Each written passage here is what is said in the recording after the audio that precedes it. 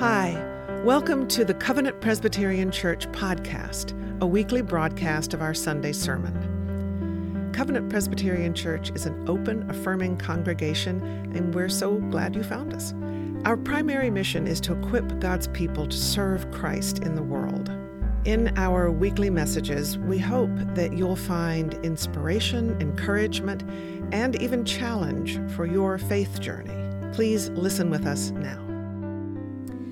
When I was a little girl, I remember learning about the story of Moses and the Ten Commandments and this whole ordeal with worshiping the golden calf and thinking that as far as it goes within the people of God, I had it made. When it came time to confess, I really had to rack my brain to find anything. I didn't lie or cheat or kill anyone. And things started to look a little more iffy when we got to the commandments of honoring your mother and father. But I loved the Lord, and I had definitely never even seen an idol. So those lofty words from the Ten Commandments, they didn't bother me. You shall not make for yourself an idol, whether in the form of anything that is in heaven above, or that is on the earth beneath, or that is in the water under the earth. Got it. I can check that box. It was later in my teenage years when I first heard a pastor unpack that commandment. And his life application approach made idols more than those ancient Near Eastern golden statues and opened up the door to anything that takes our attention and our devotion away from God. That's when I realized that my spotless record was blown. In our passage for today, the Israelites find themselves in hot water too. They grew tired of waiting on Moses to come down from the mountain, so Aaron told them to gather all the golden earrings that they had. They melted it down and molded it into a statue, the image of a golden calf. And ta-da, they had a new God to worship. Now, if you read Scripture, you know this is not the first time, and this is not the last time, that something like this happens. The socio-historical context of the ancient Near East was swimming with gods. It was a polytheistic setting, and so many gods were competing for allegiance and local authority. So the Bible then consistently warns its people against the worship of these other gods, against the worship of idols, to emphasize the importance of the one true God. So this commandment that we highlight today, it's part of a strong, well-developed scriptural theme. However, even with this background information, the prohibition against idols can seem puzzling. To me, it's less obviously beneficial than the other thou shalt nots. I mean, we can understand the value for a community when its members commit to not killing or lying or coveting. We can recognize the positive impact of keeping the Sabbath holy and the importance of being serious when we say God's name. But what about not having idols? That requires some more exploration, because at first glance, it might seem that having an idol too around could be harmless. Certainly these other tribes around the Hebrews, they made images to support their experience of worship. Throughout history, humans have been drawn to physical representations, to symbols, as a means of connecting with the divine. After all, idols can serve as tangible reminders of our faith, providing a focal point for devotion. In her book, Gathering Those Driven Away, Wendy Farley says, "It is all the people of the earth, it seems, who have divine images of the divine to comfort and to orient them. Even if they know that the images themselves are not literally gods and goddesses, they at least have something to inspire their imaginations as they worship, as they seek healing, protection, guidance. So, this commandment, one of 10, this commandment to not make an idol to worship, Farley says it's like a splash of cold water. It's a challenge. It asks us to re-examine our natural orientation toward security, toward comfort in our faith lives. It asks us to explore our predilections towards certainty. Ultimately, the commandment reminds us of the risk we run of reducing our amazing, mysterious God to something that can be contained or controlled.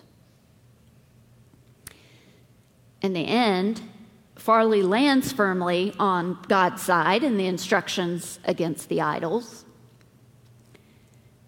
She says the austerity demanded by this commandment is entirely alien to the human heart, but even as difficult as it is, the prohibition against idol making is an act of generosity and tenderness from God to remind God's people that nothing from our imaginations is adequate to the creating and liberating power of the divine.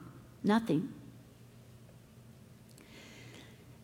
This weekend, I spent some time in a church setting. I was in Jonesboro at First Presbyterian Church for a small church conference. And it was a great way to meet people from around the presbytery, to find out just exactly where our presbytery per capita goes, to get some tips for discernment and for new approaches to the metrics that we use to determine our Presbyterian lives. And believe it or not, the morning sermon was about idols. So when our preacher started exploring how churches push Jesus out of the center to cede power to other things, to focus on other things, she brought up this commandment and this natural human predilection to worship idols. Examples of the church pushing Jesus out of the center and putting idols in the center were many, and we explored them all. Examples include, but are not limited to, I'm sure you could add some of your own, but one of the idols of the church would be church growth.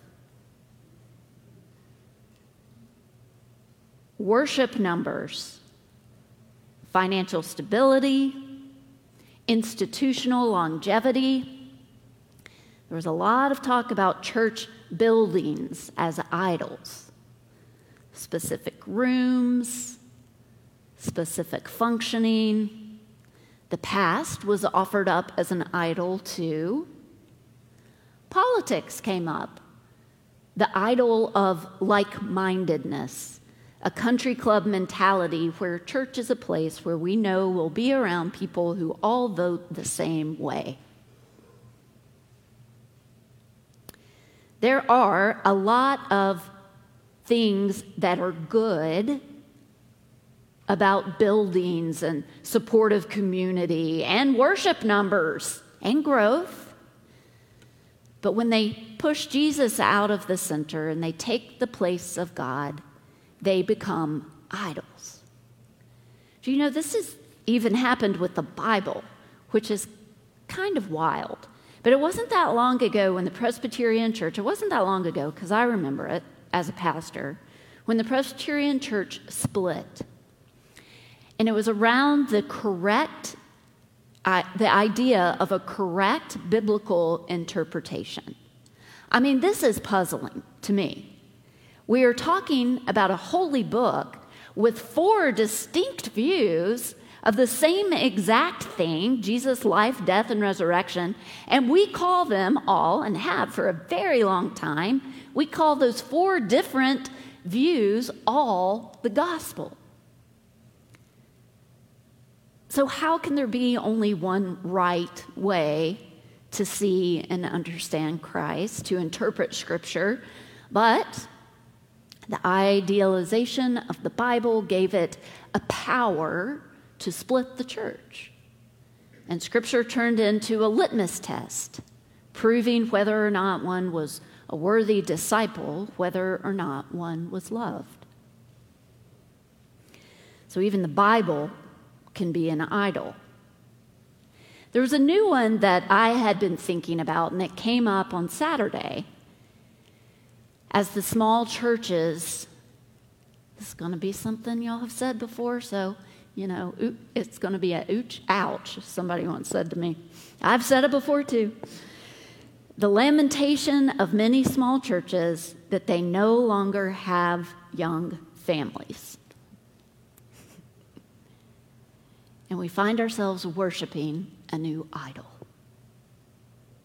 The idol of the young family, an object of great devotion. We exaggerate their value. We place incredible importance on them. Churches construct budgets that cater to this population, hire personnel dedicated to that growth. Capital campaigns raise funds for gyms and sports programs that rival YMCA's. And almost all of the churches that I am aware of give some sort of subsidy to a parent's morning out or to a community preschool. In the church, we believe that young families can bring blessings, protection, or favor outside of the existence of the power and authority of God. How many times have you heard it said, maybe have you said yourself, what the church needs to survive is more young families. What the church needs to survive is more young families. Do you see how the idol of family has replaced Jesus in that sentence? What the church needs to survive is God. It's God. And what's more, as we approach this season of looking at how the institutional church has pushed people out for the furtherance of the institution, as we look at that, what we have to say is when we make an idol of the bourgeoisie family, we drive others away. When we program for and dream of only Christian families, we are missing out on the nearly 40% of the American population who have never been married before. We may also be forgetting our widows and our widowers, our blended families. Same-sex marriages are considered taboo in many denominations, and even in open and affirming churches like the PCUSA, there are less likely to be married families of same-sex couples sitting in the pews. So that's so many people who are pushed out, left out, driven away by our obsession and idealization of mom, dad, and 2.5 kids.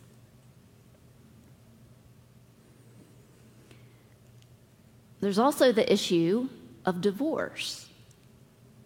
In the Catholic Church, marriage is a sacrament.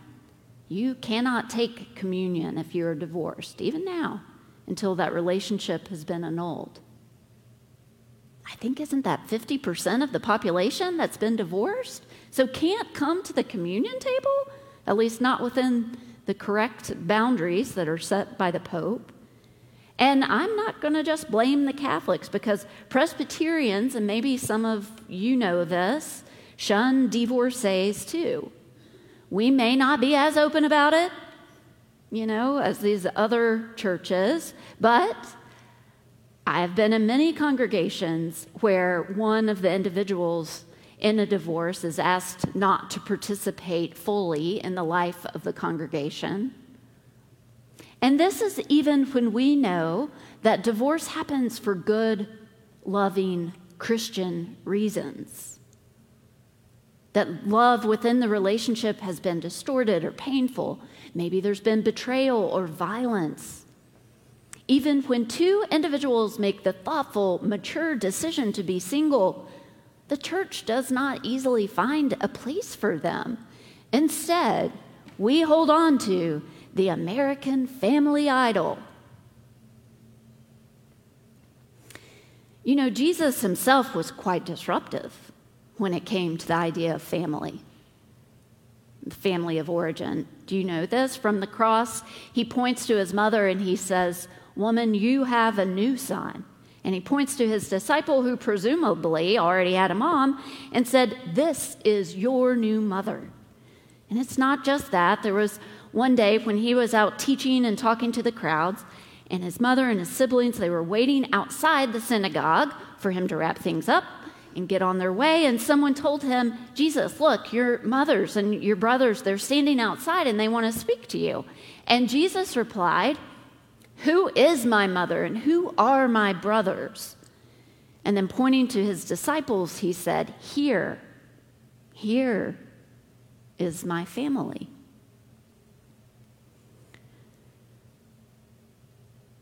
It's popular now to talk about friendsgiving or family. This is another new word that we can put in our church dictionary, although it's not solely found in the church.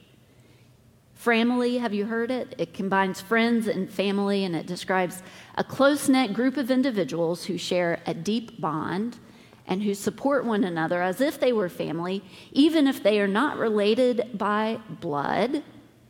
And Jesus was the first to know it. I think it's all summed up very well by a scholar named Richard Cleaver. He talks about idols as the false gods we worship because they are easier to manage than the real thing. And we have made a certain type of family into an idol because it, unlike the living God, gives us permission to confine our concern to only our kin and our kind.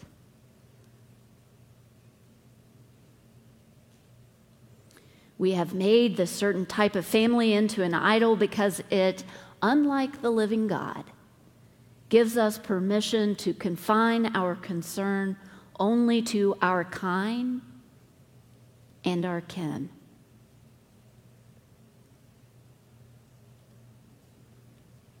Jesus,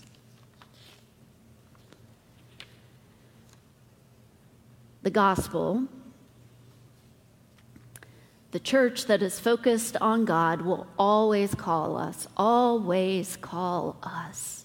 to move beyond care for just ourselves and our own, always. It is the gospel message. It is the focus of Christ. There is not one person who Jesus meets that he does not see.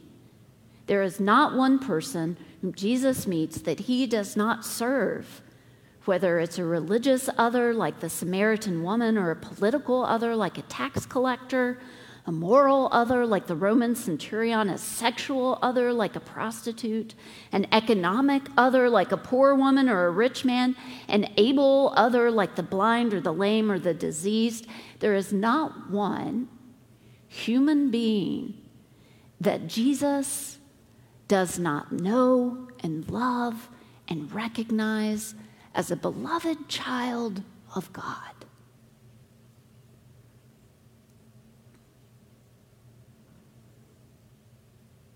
So friends, or family, or framily, here's the rub. We are not Jesus. I'll let you in on a little secret here, but we are human. And we will not be so open as that to the mystery of the God-bearing divine in all those we meet. We will not. We will mess up. We will prefer systems. We will sift through the amounts of interactions we undertake each day. We will reach for idols to help us sort and anchor and orient in the mystery. However, framily, we must remember that this prohibition against giving things other than Jesus the focus and time and attention, we must remember that it is a command. It is a commandment against taking one particularity, even something that could be good. It is a command against taking one particularity of the immensity of God and saying it is the whole thing. It is one of the 10 commandments, and they're given by a generous God. I love the children's curriculum, Godly Play, so I'm going to end with the way that they talk about what the commandments are for us and what they mean for us to do. The commandments are called, in the children's story, the 10 best ways. The 10 best ways to live. And they're given by a generous God to offer us ways to love each other, to love God. And the closing line is the best. And it's a closing line that should encourage us today.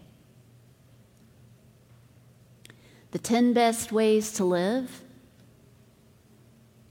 It is hard, maybe even impossible, but we are supposed to try. To God be the glory, time without end. Amen. Thanks for listening to the Covenant Presbyterian Church podcast. I invite you to visit our website, covpresatl.org. That's covpresatl.org. There you'll find current worship information, links to our live Sunday morning streaming service, and our full archive of recorded services. You'll also find out more about us and how to get in touch. I wish you well in these strange times. God is with us. Grace and peace to you.